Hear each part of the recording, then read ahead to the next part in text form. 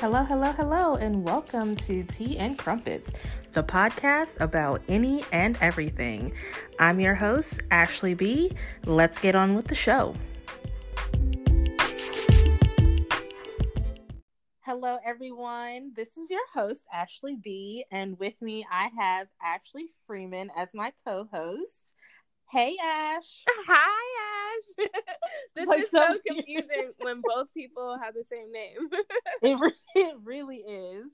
But it's one of the best names ever, so it's fine. In life. Yes, exactly. And everyone will just have to figure it out. I think our voices sound different enough that it wouldn't be confusing. Yeah, definitely. And you'll be dropping all the knowledge, so they should know it's you. But seriously, I really do think you have a lot of knowledge to give, and I'm so appreciative of you joining me for this episode that you do not know what you're talking about, because I haven't told you anything besides, do you want to come on this episode with me? So for those of you who do not know who she is, I'm going to read the bio you sent me a year ago. Ashley Freeman is a resiliency activator who empowers individuals to realize that their circumstances don't hinder the future. Instead, they are stepping stones to success to reveal how resilient a person truly is. She achieves this by utilizing her platform, don'tdieafraid.com, to create inspirational content, facilitate mental wellness workshops, and advocate for the destigmatization of mental health. So basically, she's a boss bee. I like the summary of that. That's a good one. I mean, you really are. Like I said before, I know you will have so many great crumpets to share with our listeners, which you pretty much do every day on social media. And if you don't know, I really, truly admire you. I think you're amazing. Oh, Ash. Thank you. You're welcome. So as I said, I have no idea where this conversation is about to go, but I know it'll be great. So we'll get on with it and start with your background. So how did you get to become this resiliency activator? Yeah. So I feel like I've always been this way, low key, high key. Since, high school, middle school, I've always been the person who encouraged my friends. I was always the person that people came to share their different problems and to receive encouragement. So my whole life, I've been that girl that you go to, the best friend that you can vent to, and she'll keep your secrets a secret, but she'll also remind you of how amazing you are. And I realized that's my superpower. That's something that I take a lot of pride in, because sometimes people, that's all that they need.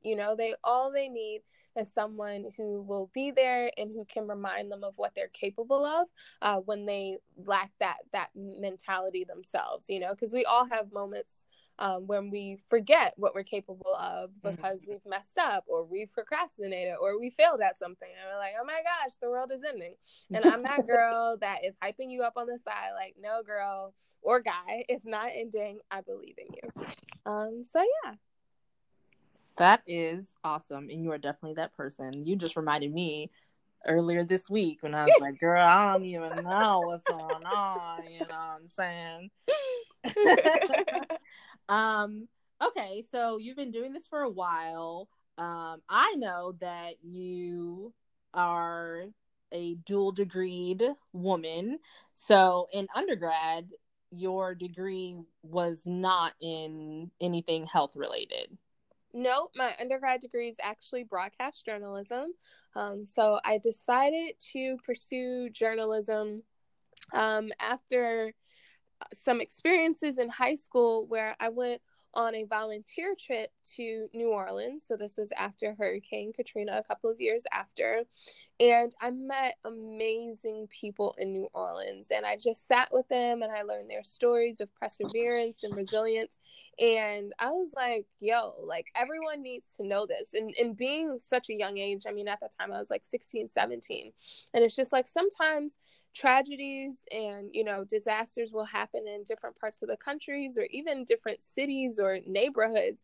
And the person right next door, the person in a different state doesn't feel compelled to do anything or take interest in said tragedy or disaster because it doesn't directly affect them, right?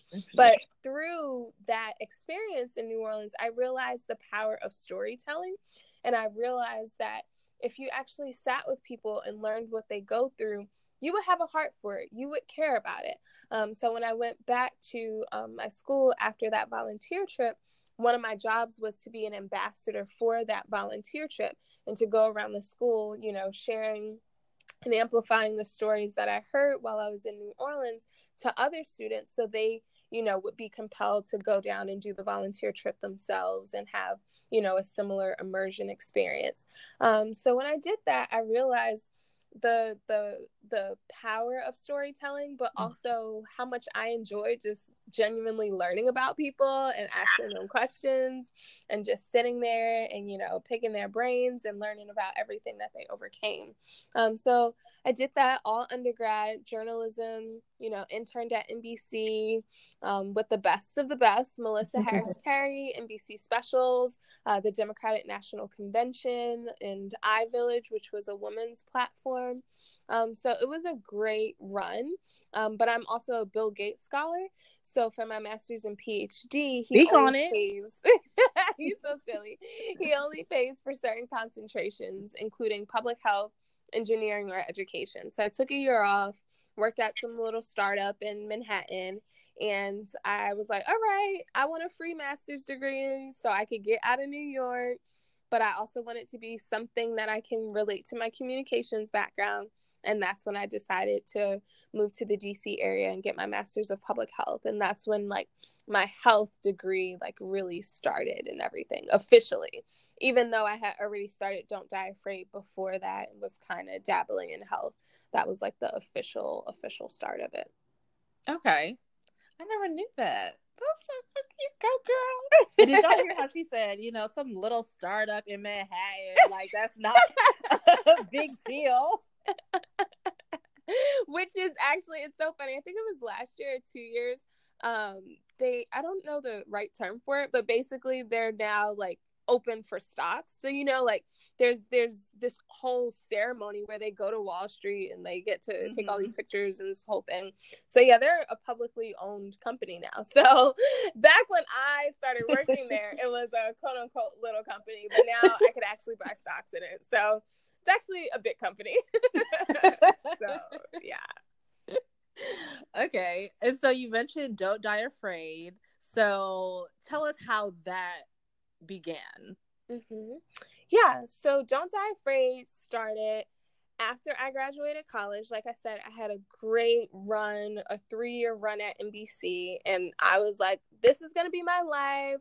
I'm going to work here forever. I'm going to have my own show. Like I had it all planned out, which I feel like most of us have it all planned out. Once we graduate college, we're like, you know, this is my dream and this is what I want to do.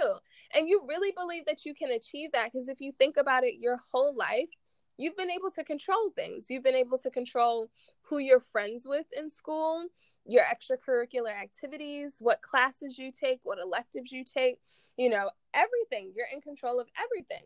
So then you graduate college and you're like, wait, so the landlord controls my rent and this hiring manager controls if I get this job. And you realize like, dang, I've been lied to. Like, I don't really have the control.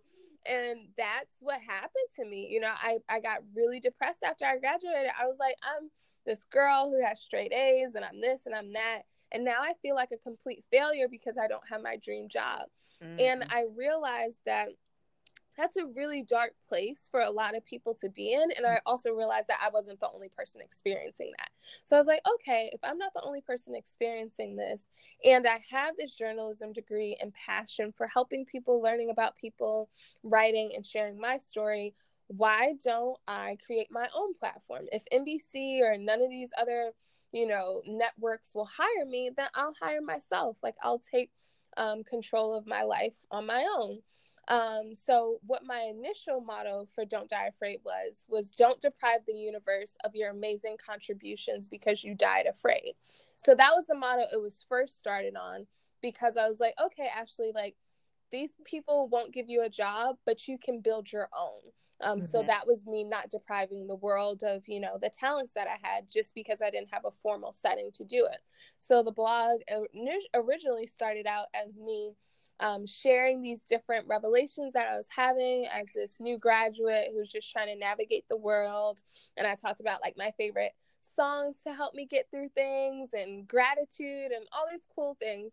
And then as time went on and I started realizing the rhetoric around mental health, is when I decided to start to focus on mental health, because I always had a passion for mental health. I started going to therapy in high school. Like, I've been on this mental health wave, but I just wasn't as vocal about it, because the few people that I was vocal with it about it with in high school, they shut it down, and they weren't as open. So I was like, okay. And then I realized, like, hey, I have this platform, like, let me make it be bigger than what it is. Okay. That's amazing. Did you feel ever afraid that it wouldn't be what you wanted it to be? Yes, for the simple fact that when I started talking about mental health, it was about 4 or 5 years ago, and it wasn't the hot topic that it is now. Now it's the cool thing to talk about mental health, and people are talking about self-care and lighting candles and chakras and crystals and, and all these things. And I'm like, all right, but I've been doing this, right? I was doing this before this was the cool thing to do. So I was scared, because back then when I was doing it, I was following a whole bunch of people who were, beauty influencers and fashion and, all these hot topics. And I was like, man, I'll never blow up like them, because I'm talking about something of substance and something that's, more taboo to talk about. But I realized that it doesn't matter how many people I impact. It just matters the people that I impact.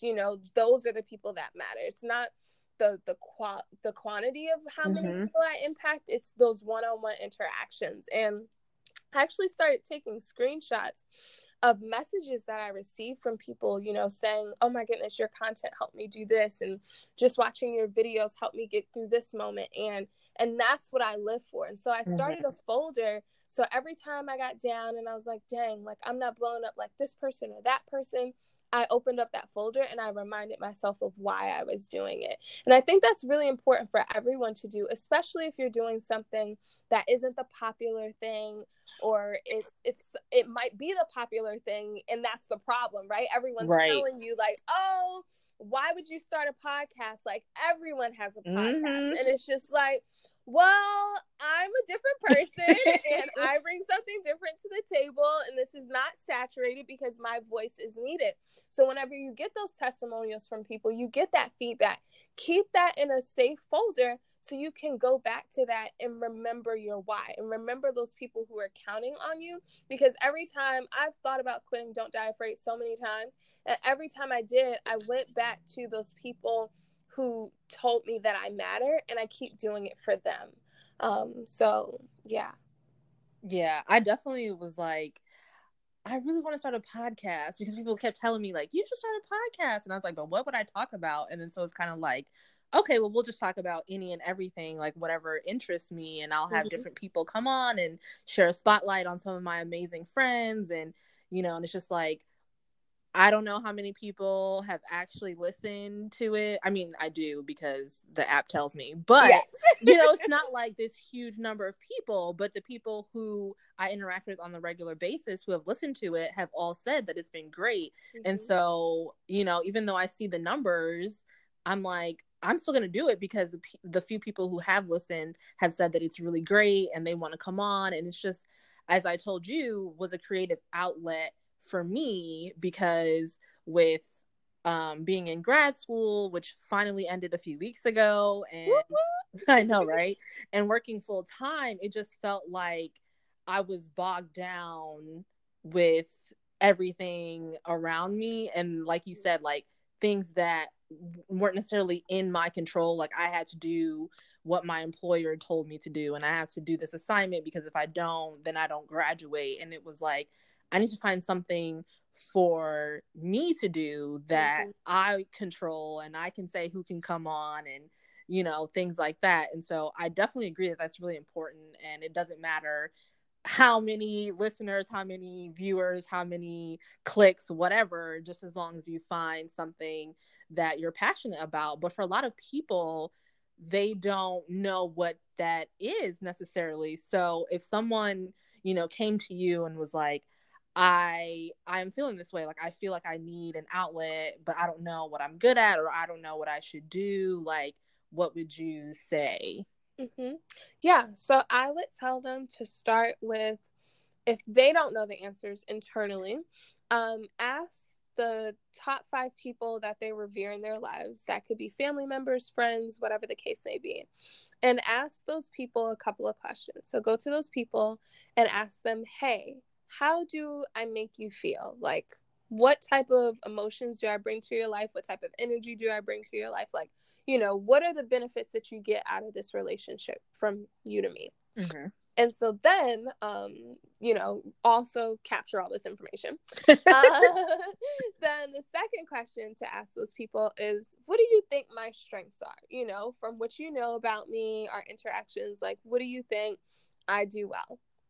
And then the third thing I would ask them to ask these people is, what areas do you think I need to grow in? You know, what can I do better? And so then I would take all that information and I would write it down, and I would then ask myself, you know, the person who's doing this exercise, like, what do you agree with and what do you disagree with about what these people said? And so from the information that you collect, in my opinion, you can see what your strengths are, because a lot of times people will create outlets based on what their strengths are. Like you said, you know, I'm interested in all these different things. I have dope friends. Like, why not combine them, right? Yeah. And so you made a podcast based on your strengths and like what you can do. But other people sometimes, they focus on what solution can I fix, you know? And so there's a lot of podcasts. Well, we're just going to talk about podcasts for this moment because it's fitting.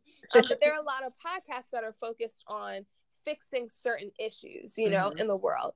And so if you want to make a podcast, you know, you can make a podcast on something that you don't do well, because what I love about people is when you can grow together.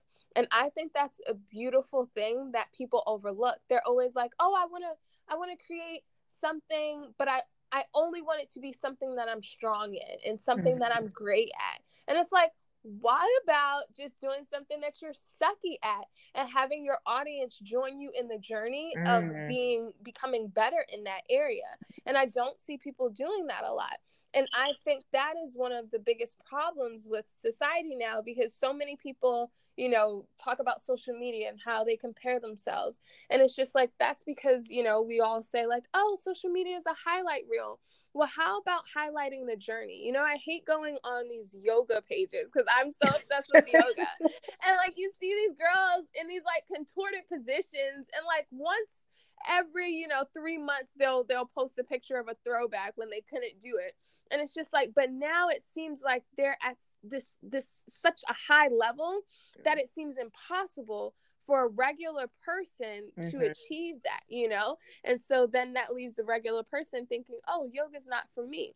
And so if you want to create something that really has a huge impact, create it in mind of the audience that you're trying to capture, and what do you want to achieve, you know? And whether that's a podcast, that could be a book, you know, that could be a film, it could be anything. But I think that that's how you really help people, is when you bring them along on your journey. And that's what I try to do through Don't Die Afraid. You know, I've been very transparent on there. Like when I lost my mother figure, I brought people along on the journey of like, how my life has sucked since that happened. And, you know, the days that I cry and the days that I just don't want to be here and, you know, all of that. And people admire that because they can connect to that, as opposed to if I came on there every day and said, oh my gosh, my life is just so great. And it's just like, is it now? Because now you're making me feel bad, you know? So that's what I suggest. Yeah. And I will say, I definitely was along for that journey. And I remember you, I believe you were at the airport, maybe. Yes. Yeah. And you filmed yourself and how you were feeling, and you were crying and recording in the airport. And I was like, wow, this is really powerful. Like, because that is so important. And I find myself sometimes like, we all know that in the back of our minds, like, you said this is a highlight reel, but still you're looking at these people and you're like, but you're here, you know, you have the blue check mark, whatever the hell that means, you know? So, you know, how, like, no one's ever really showing the behind the scenes. It's just like overnight celebrity. And then so I think everyone's trying to be an overnight celebrity. So if it is something that they really want to do and it's not super successful tomorrow, it's like, okay, that didn't work, let me go on to something else. And, you know, then where are we? It's like, okay, so what are you gonna do then? You're just gonna keep quitting things until like something just like works? You know. And so it's like, I don't know. But speaking of like, I don't know. So I'm also at a place where I just don't know what's next. Like, just having graduated with my master's degree and this feeling of, okay, I have this degree now, I should be doing something within this field that I just spent all this money on. You know, like, well, you don't know because you didn't spend money on yours. I pay for my housing. I do have a loan for housing. But for those of us who pay tuition and fees, you know, wanting to just really make sure that, you know, it doesn't go to waste. And I definitely have friends who have master's degrees and aren't doing the work in those fields and are, you know, we have these talks and we're just kind of like, what are we doing? Like, where do we go from here? So how do you make the career move, you know, when you don't know where to begin, I guess. Yeah.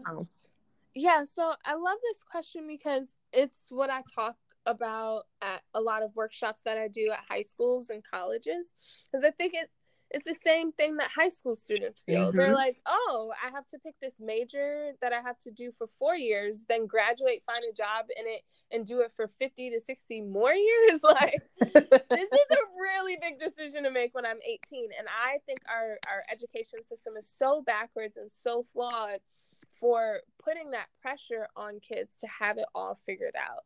Because the whole I don't know thing connects heavily to the not having it figured out thing, which is largely shamed, you know. As soon as a child hits junior year, it's like, oh, well, what are your future plans? What are you going to do this? What are you going to do that? So when people are in a stage of I don't know, I challenge them to think about it in the sense of just thinking about what do you know for the next 24 hours? Because I feel like a lot of people, when they say, oh, I don't know what I want to do next, or I don't know where to go next, it's because they're thinking of this grandiose thing where they're like, I need to have the next 5 to 10 years figured out. And I need to figure out how to get into that career so I can, you know, plant myself and all this other jazz. And it's like, okay, that's a really big lift for another 5 to 10 years. But just thinking about what do you want to do tomorrow? Like, what type of work environment, if we're specifically talking about work, because this is more so career driven, what type of work environment do you want to be in tomorrow? You know, what type of coworkers do you want to be around tomorrow? You know, what type of supervisor do you want to have tomorrow? Like really thinking about and drawing and writing out what those characteristics are, because work environments is where you spend the most of your time. Our whole days, 8 to 10 hours, if you include commuting or some people who work overtime and everything like that. And so I think it's a really big deal to just think about tomorrow instead of thinking about, the next 5 to 10 years, which is what everyone feels so pressured to do. Realize that at any moment you can reinvent yourself. And I think it's unfair that we allow athletes and celebrities to reinvent themselves all the time and we never question them. Like, look at P. Diddy. He's had over 5 names. He's had over 10 companies, and no one ever questions him. And why don't they question him? They don't question him because he's a celebrity and he has the freedom to just reinvent himself whenever he wants to. And it's just like, you and P. Diddy, there's nothing different between the two of you besides the amount of net worth that you have. And it's just like, someone's net worth shouldn't define if they can reinvent themselves or not. We should have the same freedom, and tell our kids that too. Like, tell our children, just go do something fun that you want to do for the moment, and be able to reinvent yourself later. I was just talking to my friend Jeremy today, and he was talking about Jaden Smith and how many, companies Jaden Smith has owned, and it's just like, you're super young, but obviously it's because of the money that he has. And it's like, money usually gives us access to be able to reinvent ourselves, because reinventing ourselves largely sometimes will include failing,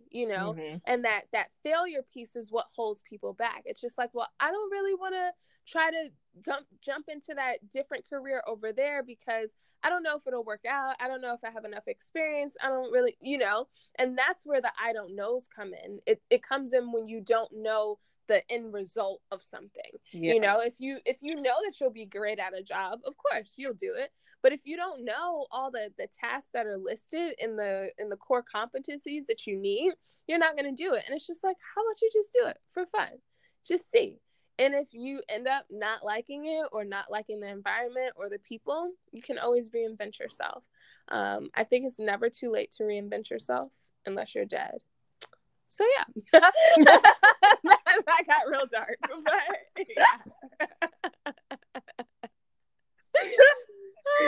yeah. But that's so you. Oh God. Yeah.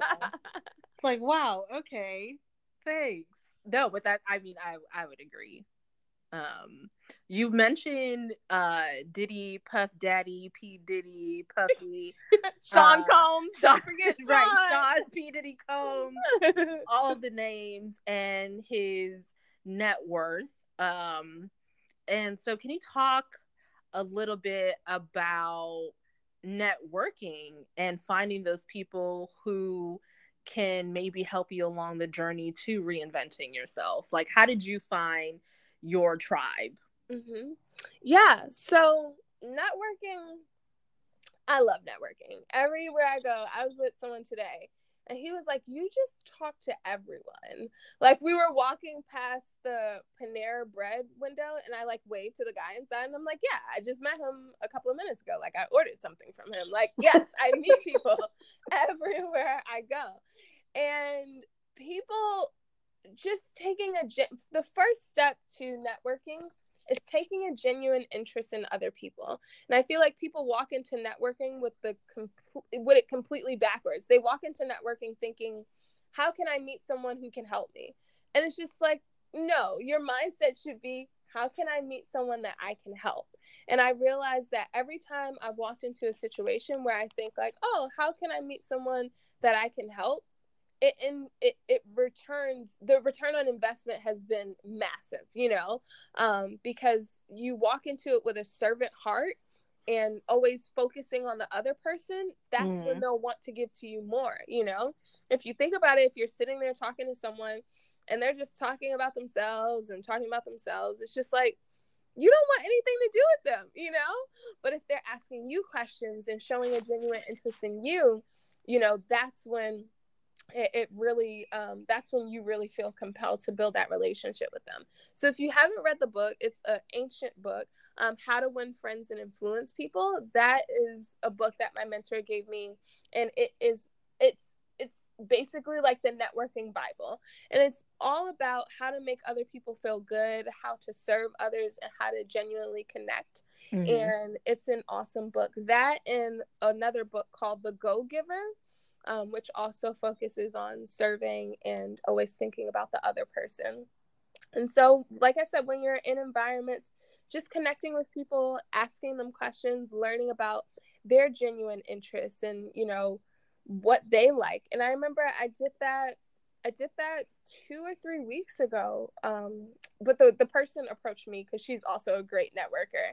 And also the other second key. So the first key is to walk in thinking about what can you do for the other person. And the second key is to be vulnerable and open. So when you're asking questions, listen to what the other person is saying and find ways that you can connect with them. So the young lady that I was talking to, she was talking about hosting an event about grief and loss. And so I saw that as a connecting point and shared with her about how, I lost my mother figure. And then 2 seconds later, she invited me to a special exclusive dinner with Oscar Grant. Oscar Grant is the gentleman who the movie Fruitville Station is based on. And his mother was at this dinner of 7 women that are all dealing with grief and loss. And how did that happen? That happened by me taking a genuine interest in what someone else was doing, the event that she was putting on. And secondly, by being vulnerable and open and sharing with her, what I was overcoming at the moment. And she was like, yeah, I'm gathering women who have dealt with grief and loss to be able to hang out with Miss Wanda Johnson, which is Oscar Grant's mom. And that was an opportunity that I got to experience this weekend. And it's just like, I would have never experienced that if I didn't take a genuine interest in this other person. And I'm just so blessed. And I've sent her so many messages like, oh my gosh, like, thank you so much. I'm so appreciative. Like, I'm just so appreciative. I'm just so overwhelmed this weekend with the interactions with Oscar Grant's mom and, finding out ways I can actually support the Oscar Grant Foundation and everything like that. And it's just like, people just need to realize that networking is normal. All networking is connecting with others. And none of us came into this world knowing all the people in our phone book. We had to meet them in one way or the other, but we don't see it as networking, right? How you met your best friend, you don't see that as networking, but it was a connection that was built, and that's all networking is. So how did you learn to be vulnerable? Because that's something that most people struggle with. I mean, in relationships, whether romantic or platonic. And so, you're talking about going out and being vulnerable with a stranger. But if I can't even be vulnerable with, my closest family members, how do I learn to be vulnerable around people who I don't know? Like, how do I learn vulnerability, I guess? Yeah, so I would definitely say the first step is to be vulnerable with yourself, because we overlook our relationship with ourselves all the time. Whenever we talk about relationships, we always talk about it outwardly. You just explained it. You said, I did. People that I'm friends and family with and strangers, but you never talked about the relationship that you have with yourself. And once I built a relationship with myself and started, journaling and writing to myself and writing out my thoughts and talking to myself and practicing self-talk and self-affirmations, that was how I got to another level of vulnerability, because writing out your thoughts on a piece of paper as fast as you can helps you get everything on paper. And then you realize all the things that are flowing through your mind and all the desires that are on your heart and all the pain that you're going through. And you're like, oh, wow, like there's a lot of information here. And that can lead to you digging deeper. And there are a couple of books that I've used that are like self-exploration books. So there's one that's called Start Where You Are. And that book is great for people who want to dive into vulnerability more. There's different exercises in there that ask you different questions, and it can really pull out that information that will allow you to dive deeper. And then Brene Brown. Do you know about Brene Brown? Yes, Brene Brown. Look up TED Talks by her. She loves vulnerability, like it's her thing. So yeah, definitely number one is being vulnerable with yourself, and then obviously the number two for a person who feels uncomfortable in this can be started with being vulnerable with your friends and family. But I actually found success in the reverse, with being vulnerable with strangers before my friends and family, because when you're vulnerable with your friends and family and they shut you down, that hurts a lot. Like I remember when I was in high school and I told my my best friend at the time that I was depressed and had suicidal ideation because my like biological mother had been gone for a while, like she disappeared, and she was like, well, my boyfriend might break up with me. And I was like, girl, I just told you that my mother had been gone for like 3 months. And you gonna talk about some boy that you're not even gonna remember a year from now? Like, what? And that really shut me down because that was it's something extremely vulnerable for me to share. And I'm so happy that I didn't let that one experience, block me off from anything else. But I realized in that moment that people that you care about, they have so much power over you, and when you get shut down by them, it can cause you to shut down and not want to do that anymore. But with strangers, it's just like, I don't know, it's like a game because you might never see them again. It doesn't really matter. So I find it a great, practice ground for vulnerability. Whether that's, a stranger at an event that you meet, or whether that is, a stranger at work that you don't really know. There's obviously different levels of strangers, but that's what I've been able to successfully do. And it's funny that you said this because someone else who was basically a stranger a couple of weeks ago asked me, he was like, you shared a lot with me. Are you normally an open book? Or do you feel comfortable sharing this with me? And that's why you're so vulnerable. And I was like, honestly, I'm an open book because I think there's so much power in vulnerability, because when you share things with people and you open up, that gives the other person permission to do the same. And that's when you realize the similarities between the two of you. And when you find similarities with someone, that gives you the opportunity to find resources together, to share and be a part of each other's support systems. And it also allows you to realize that you're not alone, and it does it for the other person as well. So I think that if we were all just a little bit more vulnerable and open and honest about the things that we're overcoming, we would realize that we're not alone. And there's so much power in realizing that you're not alone. Yeah. Look at this, just dropping just crumpets left and right. I'm like, okay, excuse me, which I mean, I knew was going to happen, but it's just like, oh, this is lovely. So in being vulnerable with people, so something that I have been trying to work on lately has been finances, and I'll definitely ask you about financial freedom, or hashtag finding financial freedom. I don't know what you texted me, but and so just today some coworkers and I took some time just to talk about some of our goals financially, and what we feel hinders us from getting there. What can we do differently? And then finding accountability partners, like being accountability partners for each other. And so that wouldn't have happened if we weren't willing to share, like, this is where I am now. This is what I'm struggling with. This is where I'm trying to get to. Because especially like within the Black community, you don't talk about money outside of your house, right? Like that's something that a lot of us are told, like no one should know about your finances. So if we kept that mentality, like none of us would have had that conversation, because none of us would be saying like, man, my savings is low. Like it needs to change, or like I need to build up my credit, And so just having that moment today was really amazing. Like I just remember sitting there thinking like, wow, this is something that we should do like more often. Just sit and talk. It doesn't have to be about finances, but just being vulnerable about something and feeling like I'm not alone, I'm not behind, you know, because I have found myself lately being like, man, you know, people are buying houses, people are having kids, like people are doing X, Y, and Z.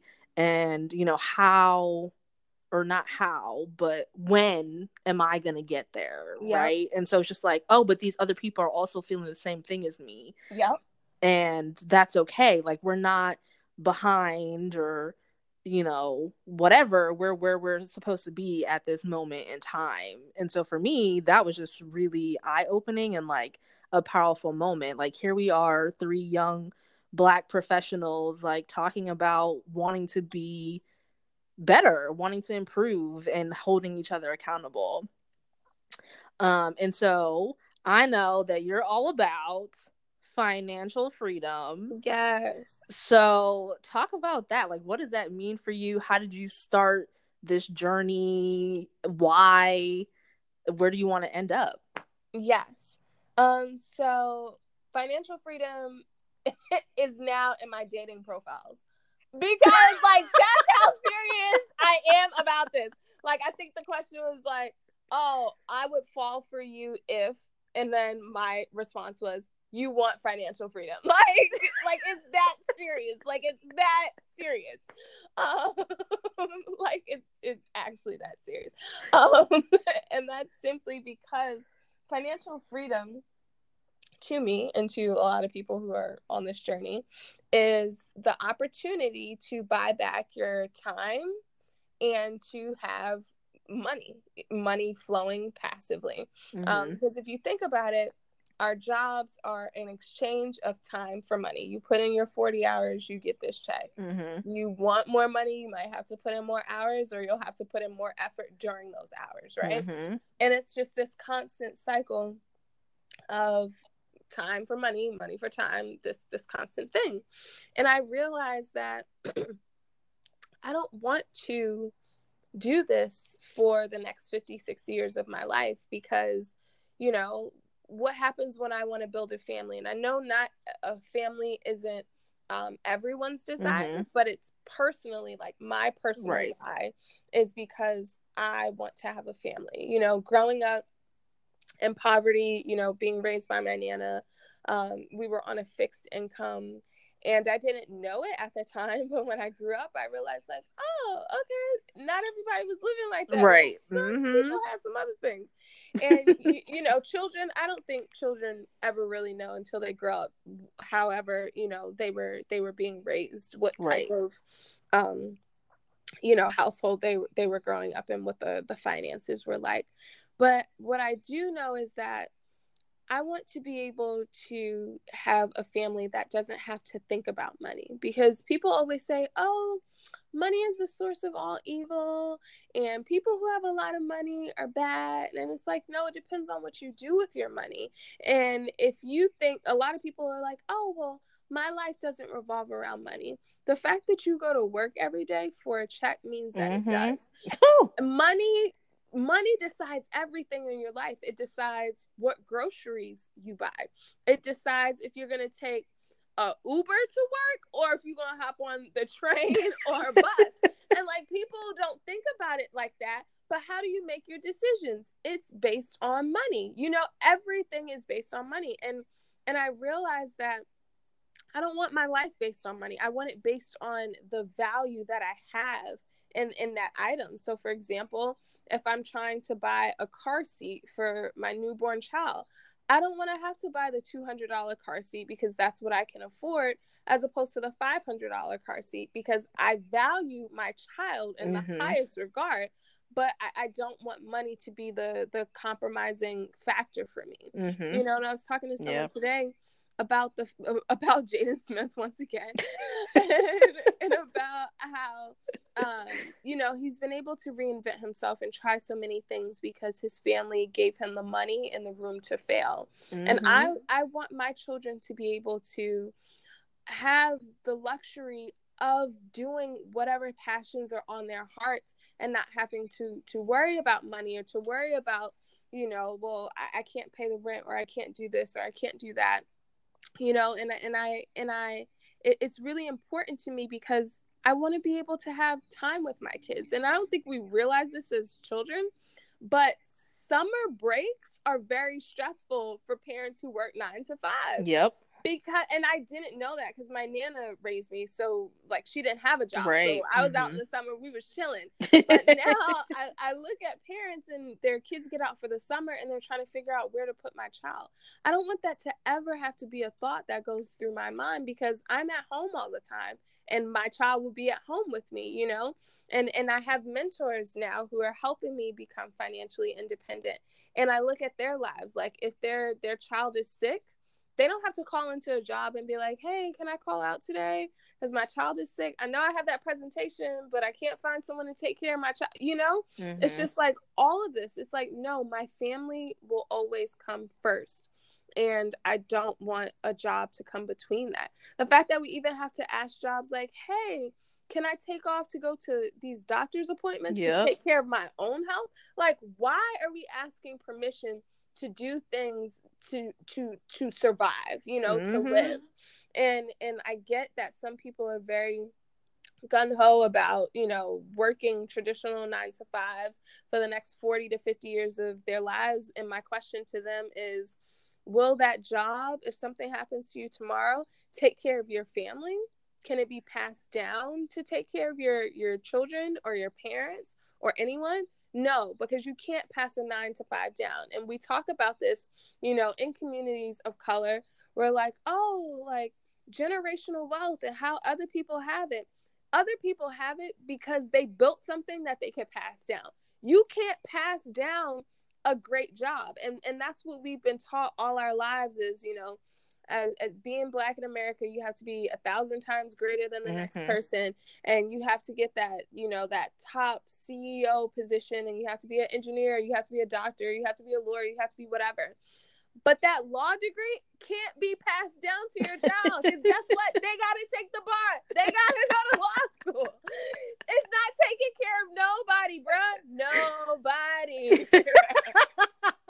So me building my own asset, it's actually willable to 3 generations after me. Walk around and ask 10 people, oh, what was your great-great-grandfather's name? They're not going to know. But if their great-great-grandfather left them with some money and started generational wealth, I bet they would know who that is. Right. I bet they would have a picture of them. And it's just like, that's what I want to build for my family. I want to build generational wealth so they don't have to think twice about things. And so I don't have to choose going to work over taking care of my family. Because I think the rhetoric that we pass on to kids is backwards, because these jobs, they won't always be loyal to you. You could get fired and be the best employee in the building, but they say, oh, the company's taking a new direction. Girl. And you're not included in that direction. And a lot of people, it kills me when people say, oh, I have a secure government job. Oh, yeah, when the government shut down, I know a lot of people who were driving Uber, but were making $90,000 on paper at their good government job. And it's just like, we have to realize that we can't keep doing the same things wanting different results.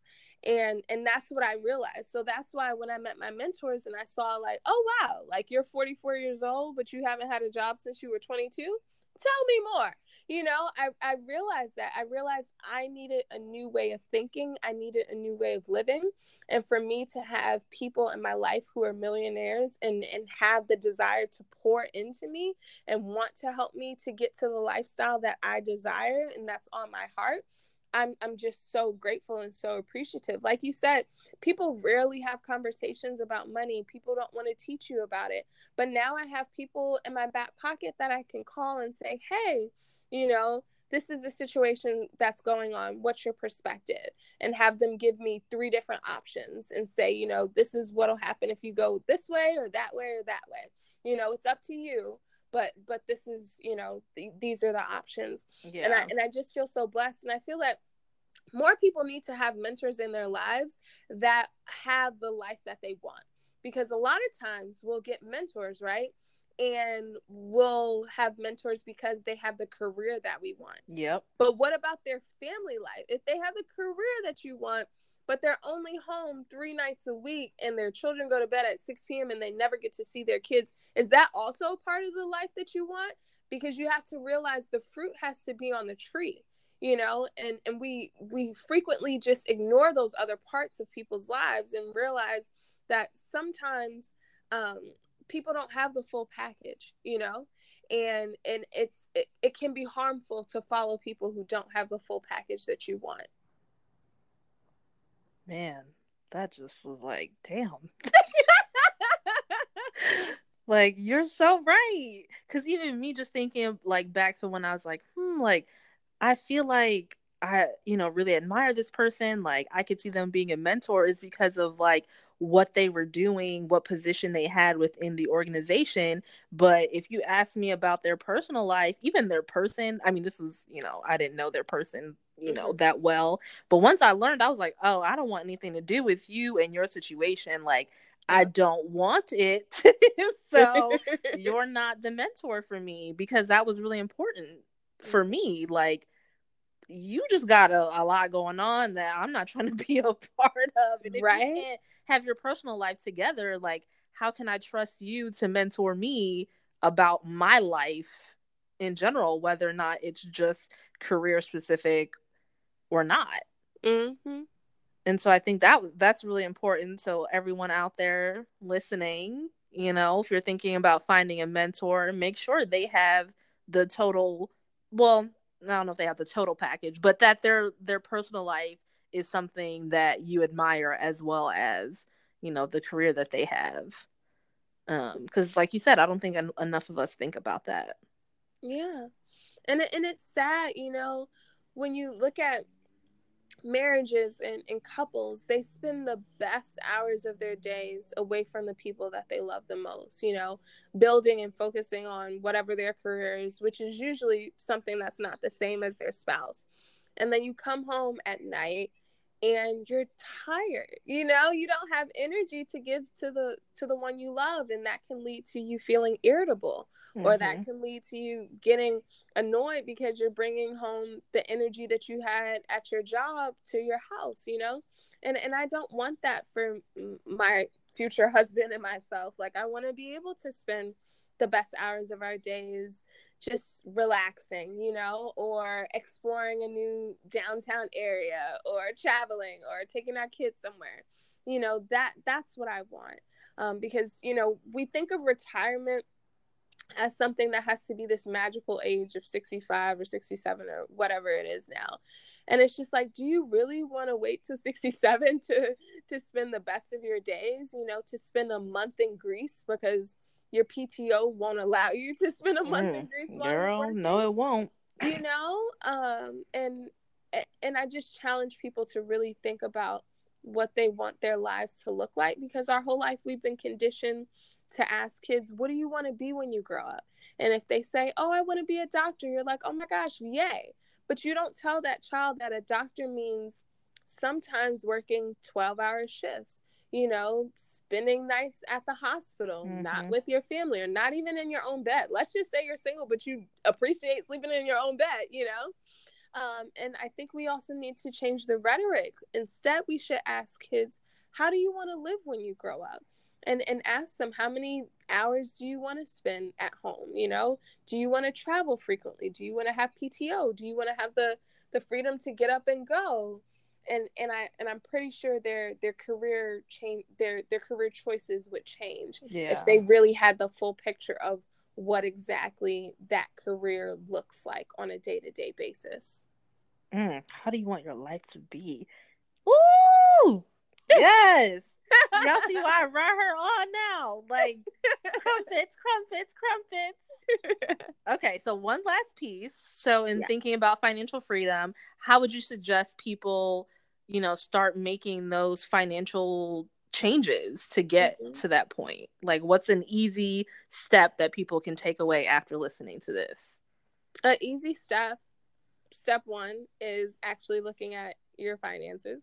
I know personally, for a very long time, I didn't really look at my money. Like, I wouldn't be able to tell you how much money I had in my account because it was a little scary. It was a little intimidating. You know, I knew I had enough to not be in the red, but that's all that I knew.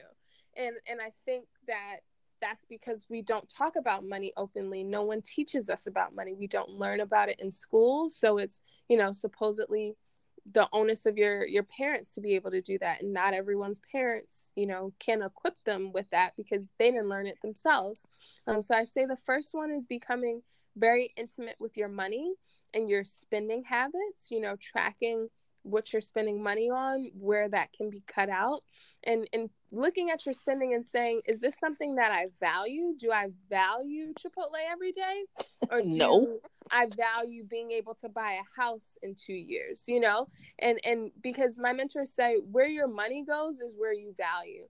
And if you look at where your money's going and you're realizing those don't match up with your value system, then you should change your money habits. Then the next thing I would say is this one isn't as easy as the first one, but to figure out ways to have multiple streams of income.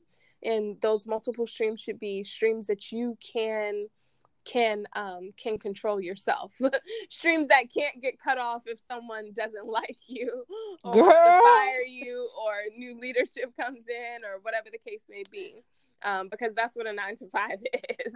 It's not as secure as you think it is.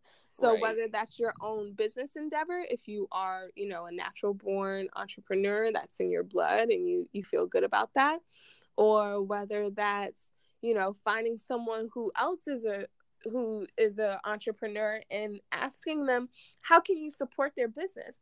Because I find it that people always tell me like, yeah, I want financial freedom, but I don't think I can be an entrepreneur. You know, I don't think that's for me. And it's just like, okay, well, how about finding someone who has their own business and saying, oh, you know, do you have any job openings? Do you have any this? Do you have any that? You know, and figuring out how you can do that, you know, be a part of someone else's dream and see if you can learn in the process and maybe be mentored by them. And then maybe you can learn how to start your own. And then obviously the last one I would say is finding a mentor. You know, my mentors, when I first, not first sat down with them, but when I like really, really sat down with them for a serious conversation, we went over my budget. And I had never had anyone hold my hand and go through my budget with me, you know, and they showed me the lifestyle that they lived and how they saved up money and how they cut back on certain things to get to where they are. So finding someone who is in life where you want to be and is willing to help you get there is definitely the last key. So yeah. Alrighty, did y'all get all that? Write it down. I hope you had your little notebook, piece of paper, scrap paper, journal, I don't know, a napkin with some lipstick, whatever you had, write it down, or, you know, you can just rewind and listen again after you get all your writing utensils situated. So Ashley, thank you so much. I thoroughly enjoyed this conversation. I mean, every time we talk, I learn something new from you. So, you know, I'll be taking some of this away with me as well. And so for people who want to learn more about you, follow you, gain more wisdom from you, where can they find you on social media? Yes. On social media, I am Don't Die Afraid. So DONTDIEAFRAID.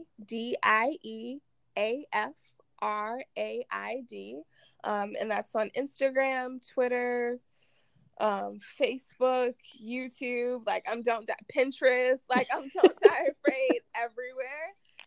And then you can also email me at don'tdieafraid@gmail.com. If you have like a youth group or if you work in the education system and you would like me to come do a workshop at your school or for your youth group or for your church. Because my biggest goal and my biggest why, in addition to like being able to provide for my family, is to be able to quit my 9-to-5 and be able to travel the world and talk to students about what's going on with them and their mental health, and really be that light that I wish I had when I was younger, because I feel like we overlook the things that children are going through. So I just want to be a support system for them. So if you have any opportunities for speaking at schools or anything, I would love that. Or if you want to talk more about financial freedom and how I personally met my mentors, or learning more about them, because like I said, they just love helping and pouring into other people who have a dream and are actually serious about getting to that dream.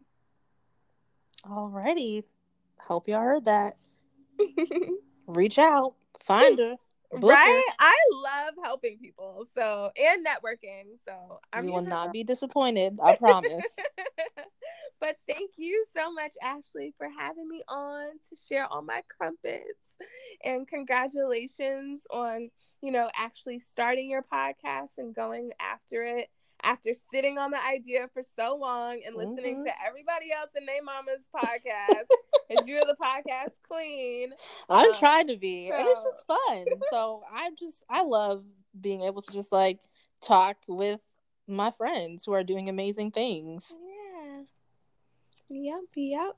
Well, thank you. And thank you to everyone who's listening. Y'all are amazing. Thanks for supporting Ashley. Alrighty. Have a good night, y'all. Bye.